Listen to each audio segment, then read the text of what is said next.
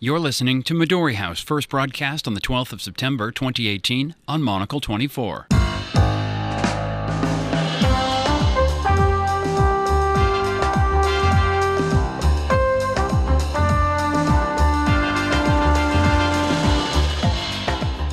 Hello and welcome to Midori House, coming to you live from our bureau in Zurich. I'm Daniel Bache. On today's show, Christine Lagarde, the head of the International Monetary Fund, warns that the US-China trade war could send a shock to emerging markets. My guests Florian Egli and Ralph Atkins will be discussing who the winners and losers are in this spat between the two largest economies in the world. We'll then dissect another row, this time between Hungary and the European Union.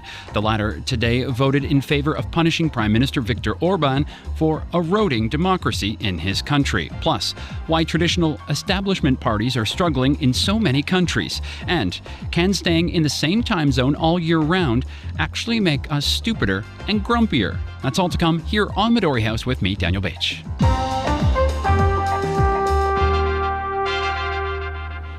So welcome to Midori House. My guests today are Ralph Atkins, the Switzerland and Austria correspondent for the Financial Times, and Florian Egli, Vice President of Forus, a Swiss foreign policy think tank. Welcome to the program. The first time for both of you. This is our roundtable show, gentlemen. A discussion of the day's most interesting news stories, and here's the format. We have 4 topics and about 30 minutes to discuss between us, so let's get right into it then. The head of the IMF, Christine Lagarde, is warning the US-China trade war could send a, quote, shock to emerging markets, ones already struggling. Ralph, Lagarde tells your paper, the FT, she does not see the so-called contagion spreading to multiple countries beyond those seeing investors flee, but that the situation could change rapidly. The warning there.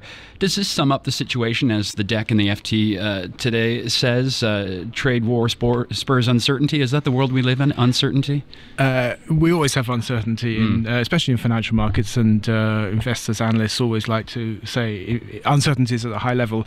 Whether it's higher now than it has been before, who knows? I think, though, that what you do pick up when you talk to financial market experts around the world, bankers, analysts, shareholders, is there is a lot of nervousness about the prospects of global trade wars and the repercussions for macroeconomies, but more immediately for financial markets. And I think there's a lot of people who are saying, when does the next we have the 10th anniversary of the global financial crisis this week. So a lot of discussion about when's the next one, where's it going to be, what's going to be the trigger. And I think that global trade wars are certainly seen as something that could trigger a flight of nervousness, flight towards havens, a flight out of emerging markets. And I think that's what Mrs. Lagarde was hinting at in her comments. Turkey, Argentina, these countries have been really struggling. What other countries could be in trouble next, do you think, Florian? I think, predictions in terms of what countries could be next are extremely difficult. I'd actually rather like to take a step back and focus on a kind of a paradox that we see, because it's, in a sense, it's quite interesting that kind of globalization was one of the main triggers that brought people such as President Trump to power that now fight back on that, which kind of makes sense, right? But then who's going to be hurt from that is the actual same people that kind of started this whole movement. So I think there is, I completely agree, there is the economy and there is investors, and you have to keep these dynamics in mind, but it's really a much larger sort of social phenomenon that is behind this too, I think. Really interesting. This warning from Lagarde comes as Donald Trump's administration is set to possibly make things worse, let's say, preparing a further $200 billion in tariffs. China has promised to hit back on those.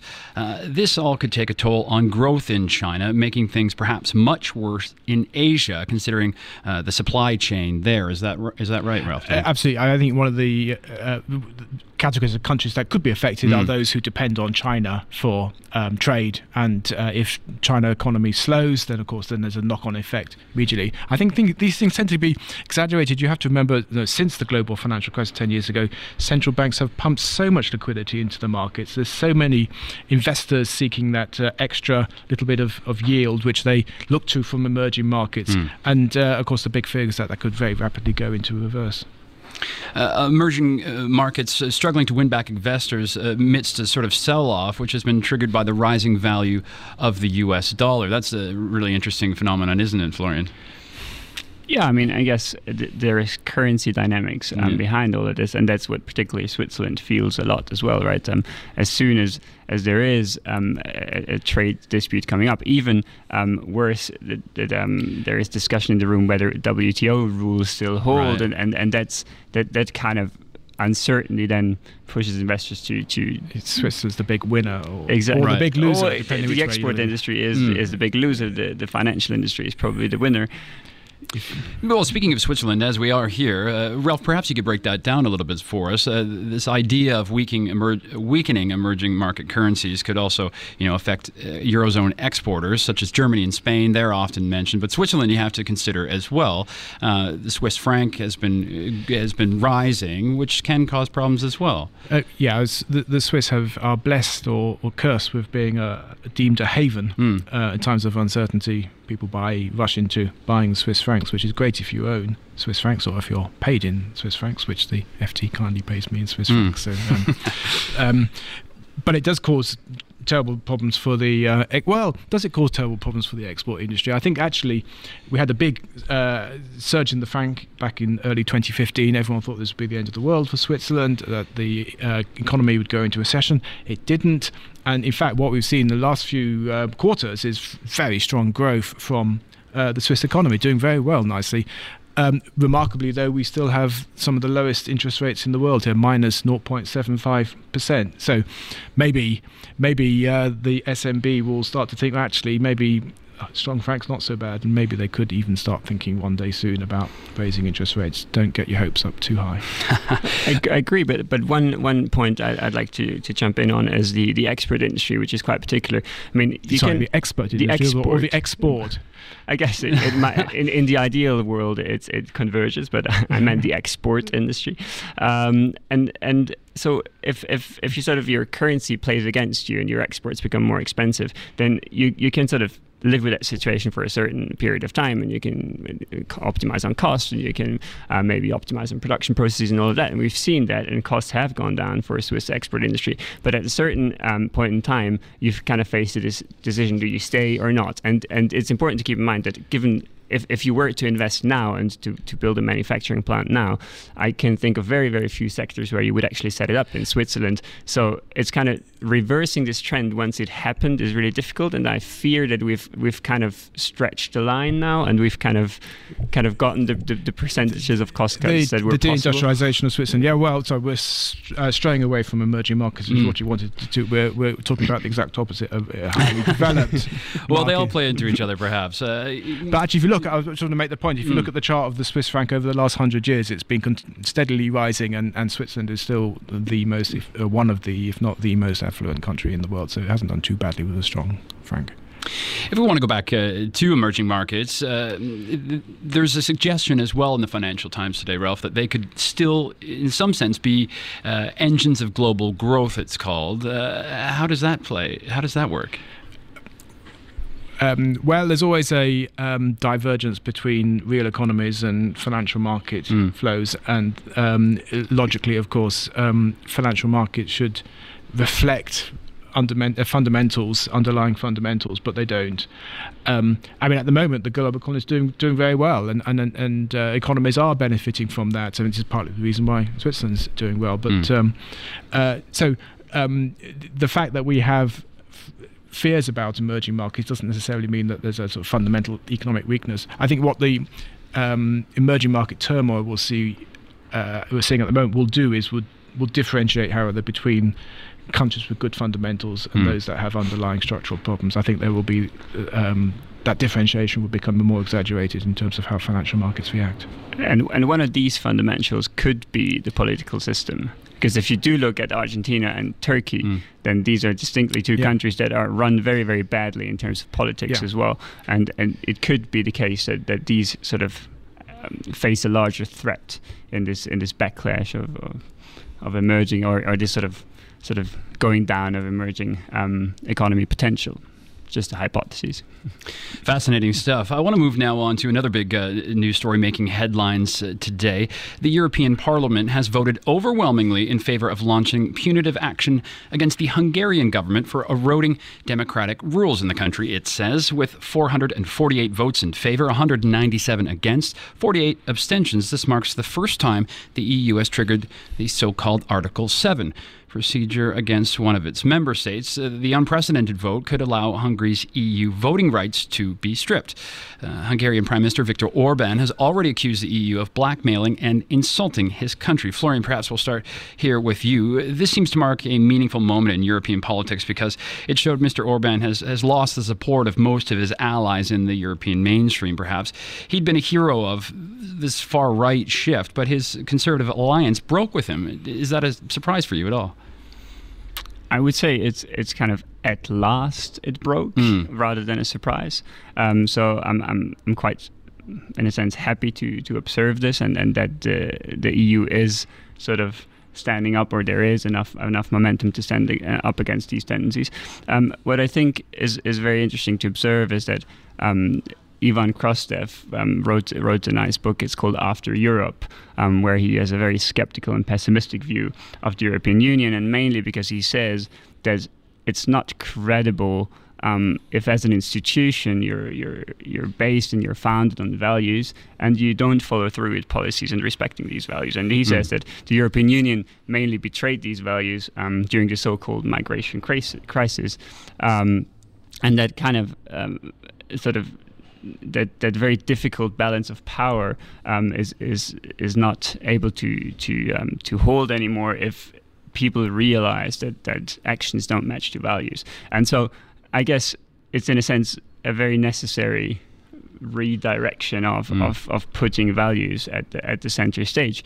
But whether this is successful or not, I mean, I highly doubt that the EU countries will unanimously vote to sanction Hungary or to curb the voting rights of Hungary.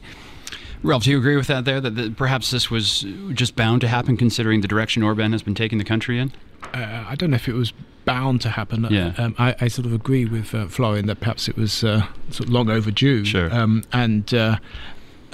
It's interesting, European Parliament asserting itself in this way, showing the role of the European Parliament, which I think often gets overlooked. I think it's a symbolic action, though. I mean, as Florian says, I don't think it's going to be followed through by action, because I think it's almost inevitable that Poland will veto any steps taken against Hungary. But I'm not so sure if that makes it less.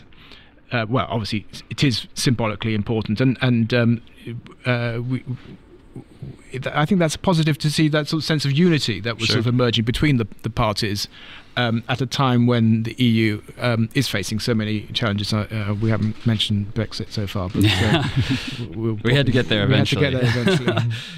But I fully agree on that point with Rolf, because I think effectively it's not going to be a big issue for Hungary, because Hungary and Poland kind of have this implicit deal, right, that they will bail each other out. But in terms of whether the European Union as an institution, as a construct, has a future of really a meaningful future on this continent, I think these actions are super important. What I find interesting is forced politicians to take sides. I mean, for instance, Sebastian Kurz, who the new Austrian Chancellor, who wants to play this bridge-building role, he says, and has the sort of Freedom Party, the far right, in his coalition government, has actually come out in favour of this motion. I mean, he couldn't fudge this one. I mean, he couldn't sort of back both sides. He came out quite clearly in favour of this motion.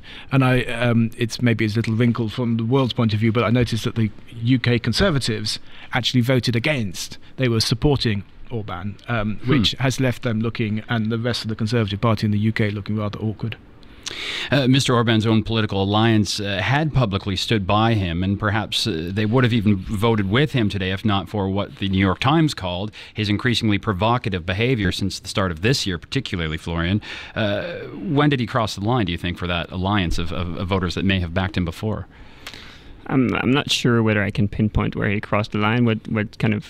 what I remember, or what really stuck to my mind, was this whole dispute about Central European University and whether it's shut down or not, and George Soros and his really sort of tough line on that, eventually actually shutting down this university. I think that kind of crossed the line for me personally, but I don't know. I think maybe the line that's been crossed is more that the sort of mainstream politicians, if you like, have got to the point where they realise they can stand up to populist politicians, and maybe that's where the movement has been, rather than on the Orban side.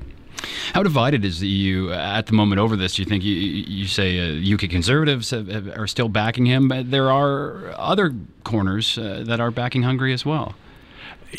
Yes, I mean, as we've said, I don't think this is going to result in action by against Hungary specifically, because you need unanimity, and there isn't going to be unanimity on this one. But I mean, it was perhaps more of a show of unity than you might have expected. I mean, they had a 2/3 majority.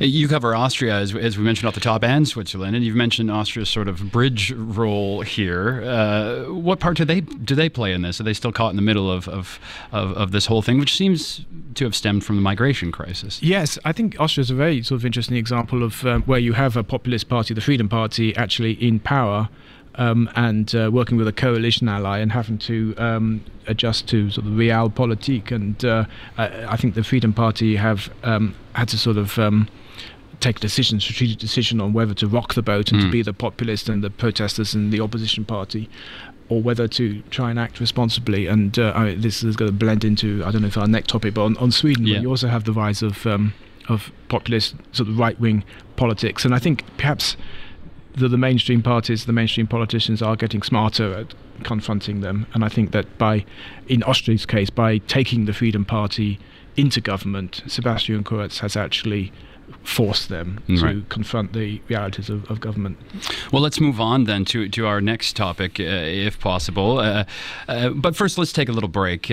We are here in Zurich at our bureau alongside me, Daniel Bates, Ralph Atkins, and Florian Egli. Coming up, why so many traditional parties are losing popularity the world over, and will staying in the same time zone for the whole year make us stupider and grumpier. Stay tuned. That's coming up. Our very own Monocle library is growing into a robust collection of well-turned-out titles. For an in-depth look into our core theme of quality of life, why not delve into our first ever book, The Monocle Guide to Better Living? For any would-be business leaders, entrepreneurs, or even established companies in search of fresh ideas, there's The Monocle Guide to Good Business. In How to Make a Nation, a Monocle Guide, we look at the small and the big things that can help make our nations work better. And in the Monocle Guide to Drinking and Dining, we bypass the foam and the fuss to uncover the makings of a truly great meal. Monocle's handsome books are published by our friends at Gestalten in Berlin and offer a world of new experiences between the covers. So spruce up your shelves today and buy some of our titles online at monocle.com or from any good bookstore.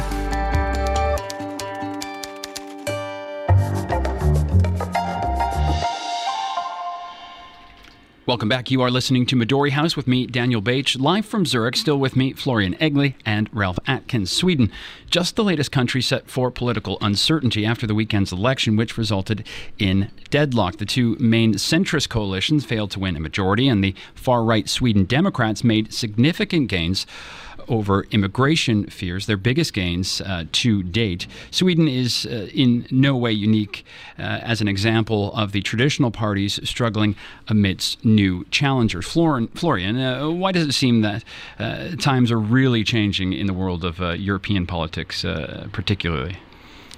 I mean, I guess there is different reasons why traditional parties lose ground quite rapidly in many European countries.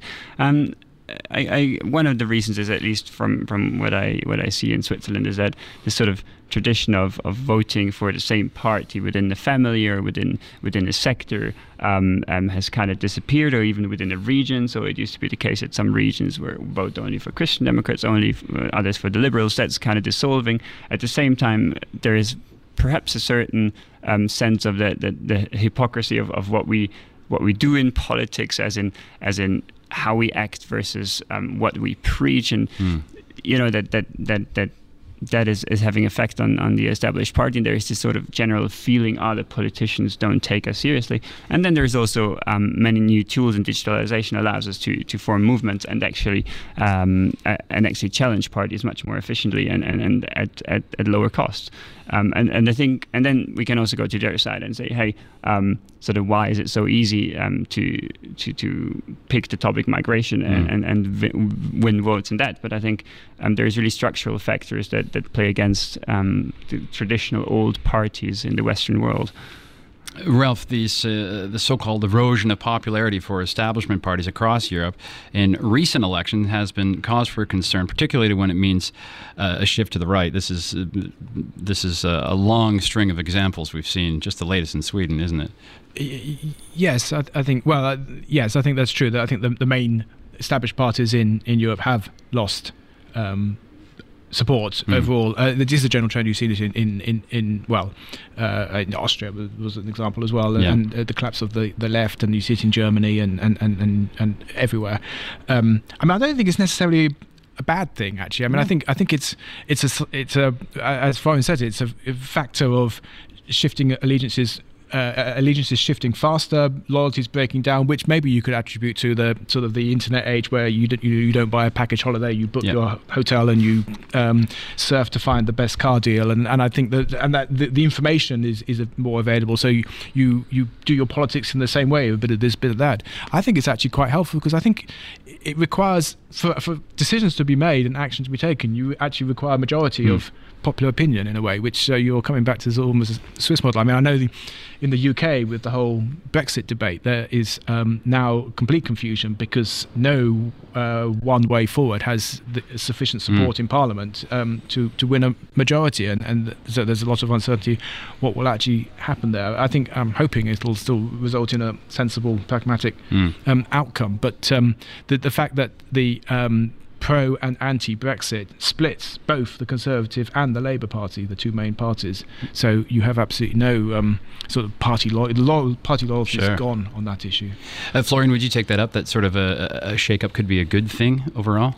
Yeah, most certainly. I mean, what I kind of envision for a sensible political discourse would be that there are sort of certain fora where you can agree on positions on very important issues, such as trade, such as how to execute Brexit, such as in Switzerland, how to form your relations with the European Union, and that can be irrespective of party membership. And if these kind of fora or movements are strong enough to really convey a message, then it has a very interesting potential of making majorities possible on very important issues, and then kind of letting the field and the little nitty-gritty stuff play. No one party machine. Exactly. For a program, you have a proper debate, I think. Yeah. If we maybe just look at the Swiss model, if we're talking about parties and voting, organizing regular votes on a number of things, does this offer a solution, perhaps, to making people feel more involved? Do you think, Florian, in their politics? I mean, the interesting thing is that surveys tend to tell you otherwise. So if you look at surveys and look at how, for example, young people are interested or involved in politics, then Switzerland usually scores quite badly compared to other European countries.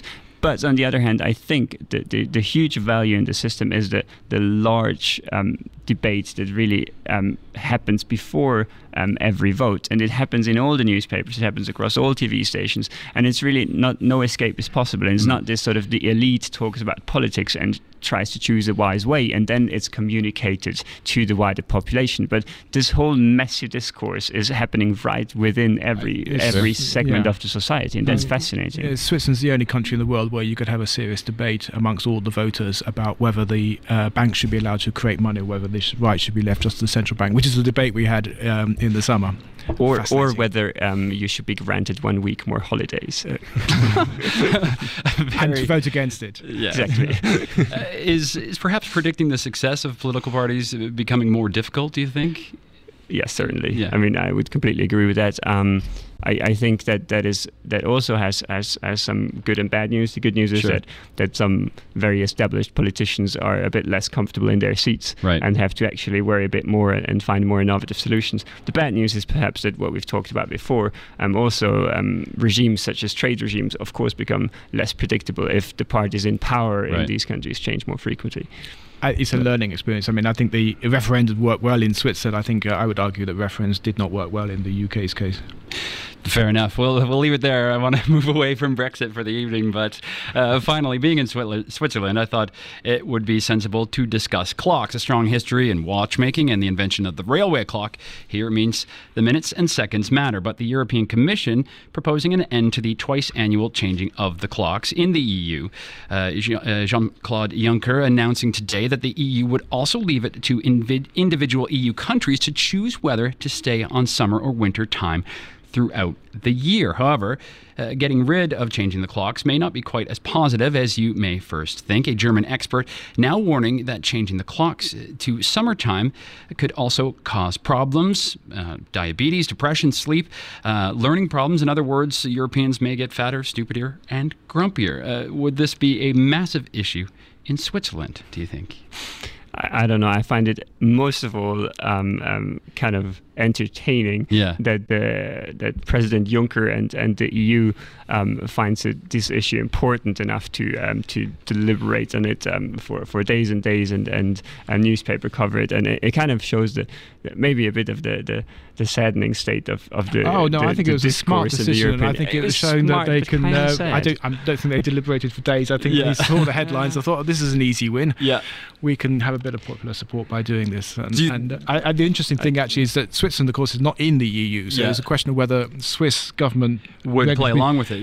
Can actually get it through, or whether we will have, at least for some time, we might have Swiss time separate from time an hour away, which would be until we have a referendum. Until you have a referendum, or be when it's defeated in referendum. And I thought that the compromise I heard was that instead of moving clocks backwards and forwards by an hour, it should just half an hour and stay there. Yeah, of course. I mean, I believe my point may be then, would it cause chaos around Switzerland and having to deal with all these European Union countries if they were on different times?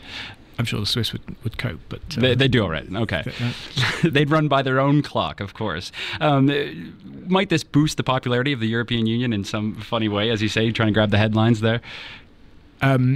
Possibly. I think maybe after a little while it would soon be forgotten. I thought you were going to come to the substance of the point, which was whether going on to permanent summertime would make people grumpier, and which I'm not convinced. I think I would at least say it should be going permanently to wintertime. I mean, I think the research has even stated it, and from my personal experience, most definitely I would prefer wintertime. The Swiss love getting up early anyway. That is true, yeah. How would that affect sort of a day-to-day in Zurich, perhaps? People are up so early, out swimming, out running, and into the office early as well. Sure. I think changing clocks twice a year is a very sort of arbitrary decision, and actually, but would make more sense to change, for instance, school hours. I mean, I think one of the arguments is that teenagers particularly are not very good first thing in the morning, and when they get up in the dark, some biological change, whatever, makes them but why not have start early in the summer and have the afternoons off to go and swim in the lake, and then maybe start later in the winter, but go later in the evenings in the winter in school hours. Maybe that might be sure. And the nice side effect would be to sort of shave off the peak hours in traffic and all of that. Absolutely, which was planned or debated a long time, but I think we've just invented daylight saving time, and I think that's the whole point.